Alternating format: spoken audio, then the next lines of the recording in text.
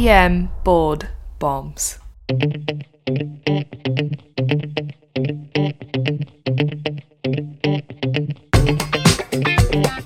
Now, here's Doctors Iltafat Hussain and Blake Bruce. Welcome back to another EM Board Bombs podcast, where we continue to drop EM board bomb pearls. Right, Dr. Briggs? Woo! Hey, sorry I didn't formally introduce you. Is that okay with you? I know sometimes you get upset when I don't introduce you formally. Yes, the right, the honorable, the just. Sorry, Dr. Blake. Assistant Professor. Briggs. Yeah, there we go. Sorry about that. Hey, you're back in one piece after your camping trip in the Grand Canyon? It wasn't just a camping trip. It was a backcountry expedition. Thank you very much. Sojourn? Yes. Would you call that a sojourn? Sojourn. Yeah. Like a week-long trip in the Grand Canyon? It wasn't an easy sojourn, that's for sure.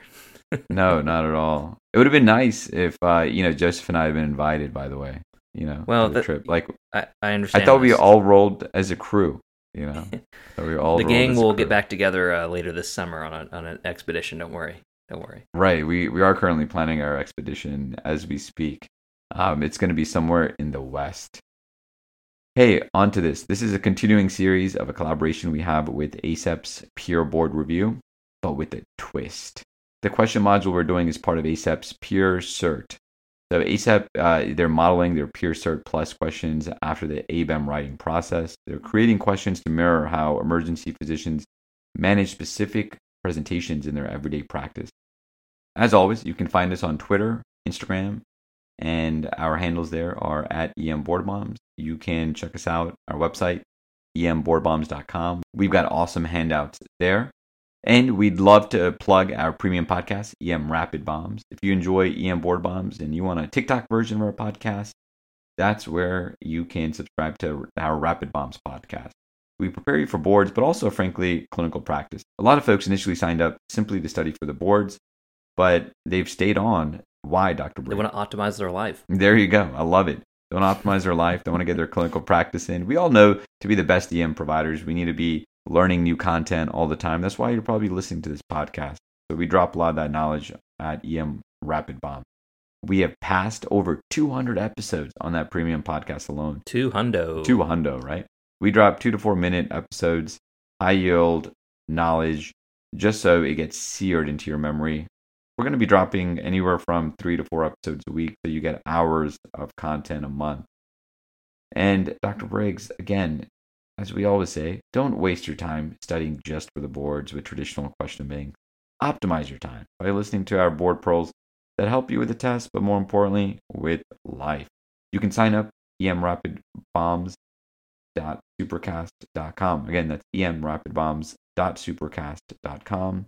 You can look at our show notes on our podcast for more details, and you can check out our website as well. And you can even sign up for a trial version if you want to try it out for 24 hours before you choose to continue on. Hey, Dr. Briggs, you ready for this topic? Let's go. Dr. Briggs, I apologize, but this topic and the stem that I made might be related for you. Oh, boy. A 31-year-old dashing professor, doctor, unfortunately was struck by lightning. He was at the Grand Canyon taking a selfie with a selfie stick. This, unfortunately, is not a new thing because approximately 1 to 2 people die in the Grand Canyon every year from taking selfies. That's the thing.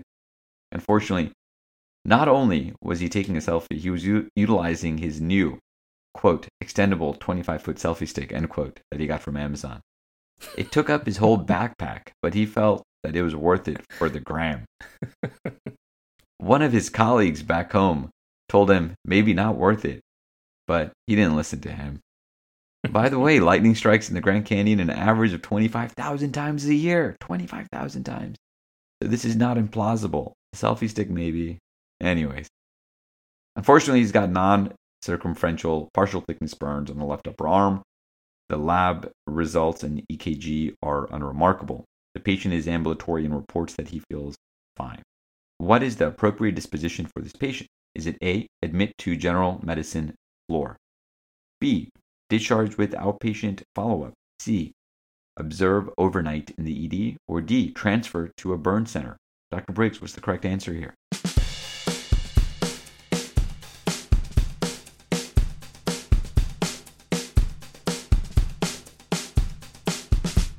Correct answer here is going to be B, discharge with outpatient follow-up. The number of selfie sticks I saw once I finished my hike and climbed to the top of the rim is insane. We were taking bets on how many people we would see taking selfies on the rim, and it exceeded our expectations, unfortunately. It was disappointing. I wanted to go crawl back into the canyon where I would be alone again. So, this patient does not have any indications for hospitalization following a lightning strike injury. This is a great ACEP peer question, I think. And it's because it's telling you two different things. It's coming from the perspective of a lightning strike victim as well as a burn patient. And given the patient's overall well appearance, normal lab results, lack of EKG changes, this patient can be discharged home with wound care instructions and close burn outpatient follow-up.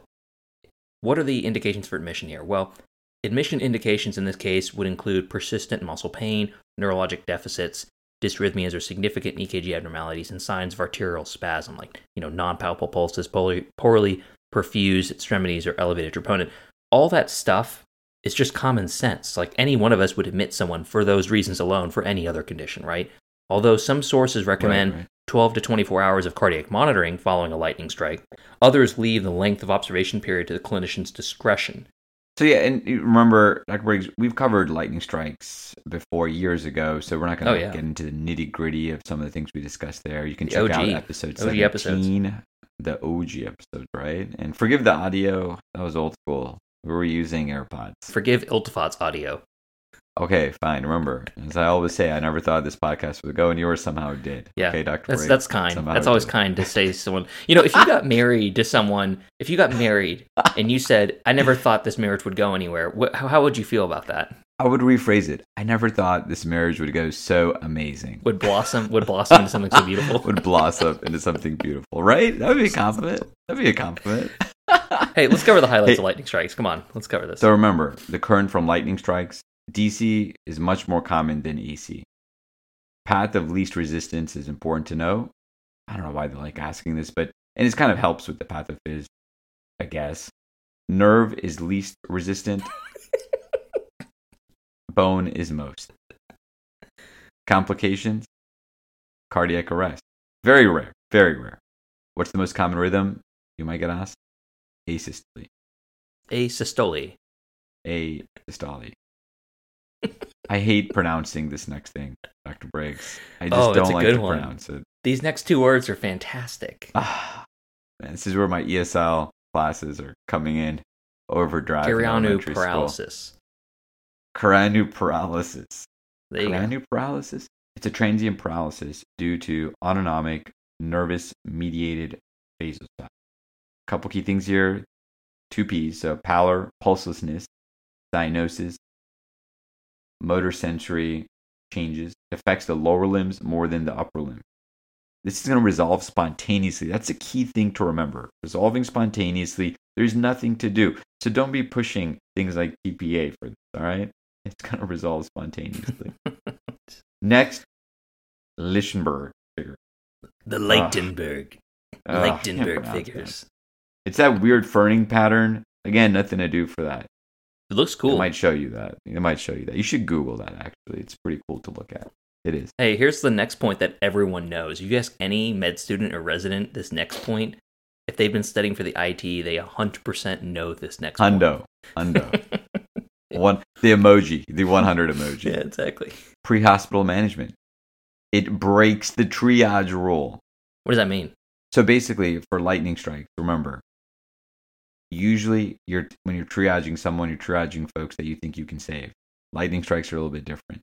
So if that patient does have asystole, you should go to them and take care of them first. Mm-hmm. Mm-hmm. Yeah, so back to again this question here. This patient doesn't have any indications for hospitalization. High-risk features that would necessitate admission include severe trauma, abnormal EKG findings, arrhythmias, persistent chest pain or dyspnea, neurologic abnormalities, and perfusion abnormalities. This patient has a well appearance in the question and no abnormalities in the EKG. And so they don't require inpatient admission and can be safely discharged without patient follow-up. Iltifat? Patients with high-risk features, they might require additional testing that necessitates additional observation. High-risk features, some of them, they're going to include severe trauma associated with obvious EKG findings or arrhythmias if they're still symptomatic. So some of these folks might still have chest pain or dyspnea, any neurologic abnormalities, and obviously any perfusion abnormalities. Don't push those lytics, though. No. And we're going to cover burns in an upcoming review handout, but some of you are probably asking, what about this patient's burn? Wouldn't you call burn surgery? Wouldn't you admit this patient? Well, remember that most of the time in the community, you're not going to have to transfer most of your burns. And I think we over-triage our burns in a lot of cases in the community. And this patient does not have any indications for transfer to a burn center. Transfer to a burn center is not indicated for an adult patient with a partial thickness burn that is less than 10% body surface area, non-circumferential, and does not involve the face, hands, or genitals. The quote-unquote, very sensitive, concerning for plastic surgery areas, right? And hey, can you talk about what's actually counted as a burn when we're looking at 10%? Too often, I see first-degree burns get included in that. Please highlight that, Dr. Briggs. Please, please, please. Right. And remember on the test question, no one uses degrees anymore. Now, we still use degrees. It's a hard thing to get rid of, and people are going to be using that still. But in general, we've shifted from a degree system to a descriptive system. And basically, the first-degree burns, otherwise known as superficial burns, should never be counted as part of your total body surface area. And it's just silly. How many times, Iltfat, do you hear on the radio, oh, we got a 30% burn coming in, it comes in, it's 5. Because someone counted the superficial burns, and it's a waste of resources. It is, and I get it from especially pre-hospital, it can be very difficult. Oh yeah, I'm talking about transfers. Yeah, exactly. And so what Dr. Briggs is talking about is the actual transfer. So this person's been evaluated, and now they're coming in, and you look at it, and you're like, this is not, this is very superficial. It's not partial thickness. And there's nothing to do for those, obviously. It's basically like sunburn. Put some aloe vera on it or something. So the other indication for transfer I never got a chance to finish would be chemical burns. So any type of chemical burn or industrial burn should also be transferred to a burn center in general if it is a partial thickness or worse than that. But really that's just a summary of some key burn points. I promise you there is a burn review handout coming, hopefully before the IT here for all of our subscribers so they can listen to that. But let's do some key points here. So not all patients require hospitalization following lightning strike injury. It sounds dangerous, sounds scary. The vast majority of people do fine. If they have no complaints, no EKG abnormalities, send them home. There's a wide range of injury severity following lightning strikes, but many patients are able to be discharged. And really, if you do some monitoring for several hours in the ED, that's kind of typically the clinical practice that's not really supported by research is, watch them for a couple hours. You don't even have to get labs on them. If they look great, if they have no complaints, and then send them home. And, some sources, some people would say, oh, we need to watch them overnight. That's really just up to you, and that'll never be tested on. The vast majority of lightning strike patients, if you get them on a test question or in real life and they have no complaints, or even electrical injury patients, we'll broaden this out, right? I had one recently, actually, I'm down on the Gulf Coast here. There's a port. We do a lot of welding and industrial work here at the port, and one guy got electrocuted while hooking up some type of wiring, and he was of course not grounded appropriately. It's a wet environment on the port, and he came in and he had zero complaints. He's like, yeah, it's someone watched me, I definitely fell, collapsed, lost consciousness, and got up immediately after and felt fine. We watched him for several hours in the ED, and no EKG abnormalities. He's a healthy young guy. He was in his 20s, no complaints. He was probably like, don't give me your work note. Yeah, he's like, I'm good. He was actually. He's one of those guys I was like, I don't even want to be here. Let me go back to my job. Port workers always have a reputation of being... Anyway, the best one is when we get Russian tankers coming from the North Arctic Sea, and they're down here, and they have a translator for Russian in the ED. Anyway, so this guy though went back to work just fine because he was I don't want to be here any longer, and I feel fine. We watched him for several hours. So again, most of these patients can go home, no problems. And I think that's it. You got anything else? Nope, that's it. Great, easy question here. Key points here from managing partial thickness burns, discharge appropriate, and just a quick review of some nice lightning strike pearls, because, Iltfat and I both know, easy ITE question coming up for the next couple weeks for the residents. Yep, without a doubt. Hey, Dr. Briggs, can you take us out? Yeah. And that's another bomb delivered. Remember, you can find us on Twitter. Our handle is @EMBoardBombs, and Instagram. Remember, our premium podcast, EM Rapid Bombs. You can sign up for EM Rapid Bombs at emrapidbombs.supercast.com. You can look at the show notes of this podcast as well for a direct link. And you can find the link on EM Board Bombs, our mother website, as well. We'll see you next time. Yeah.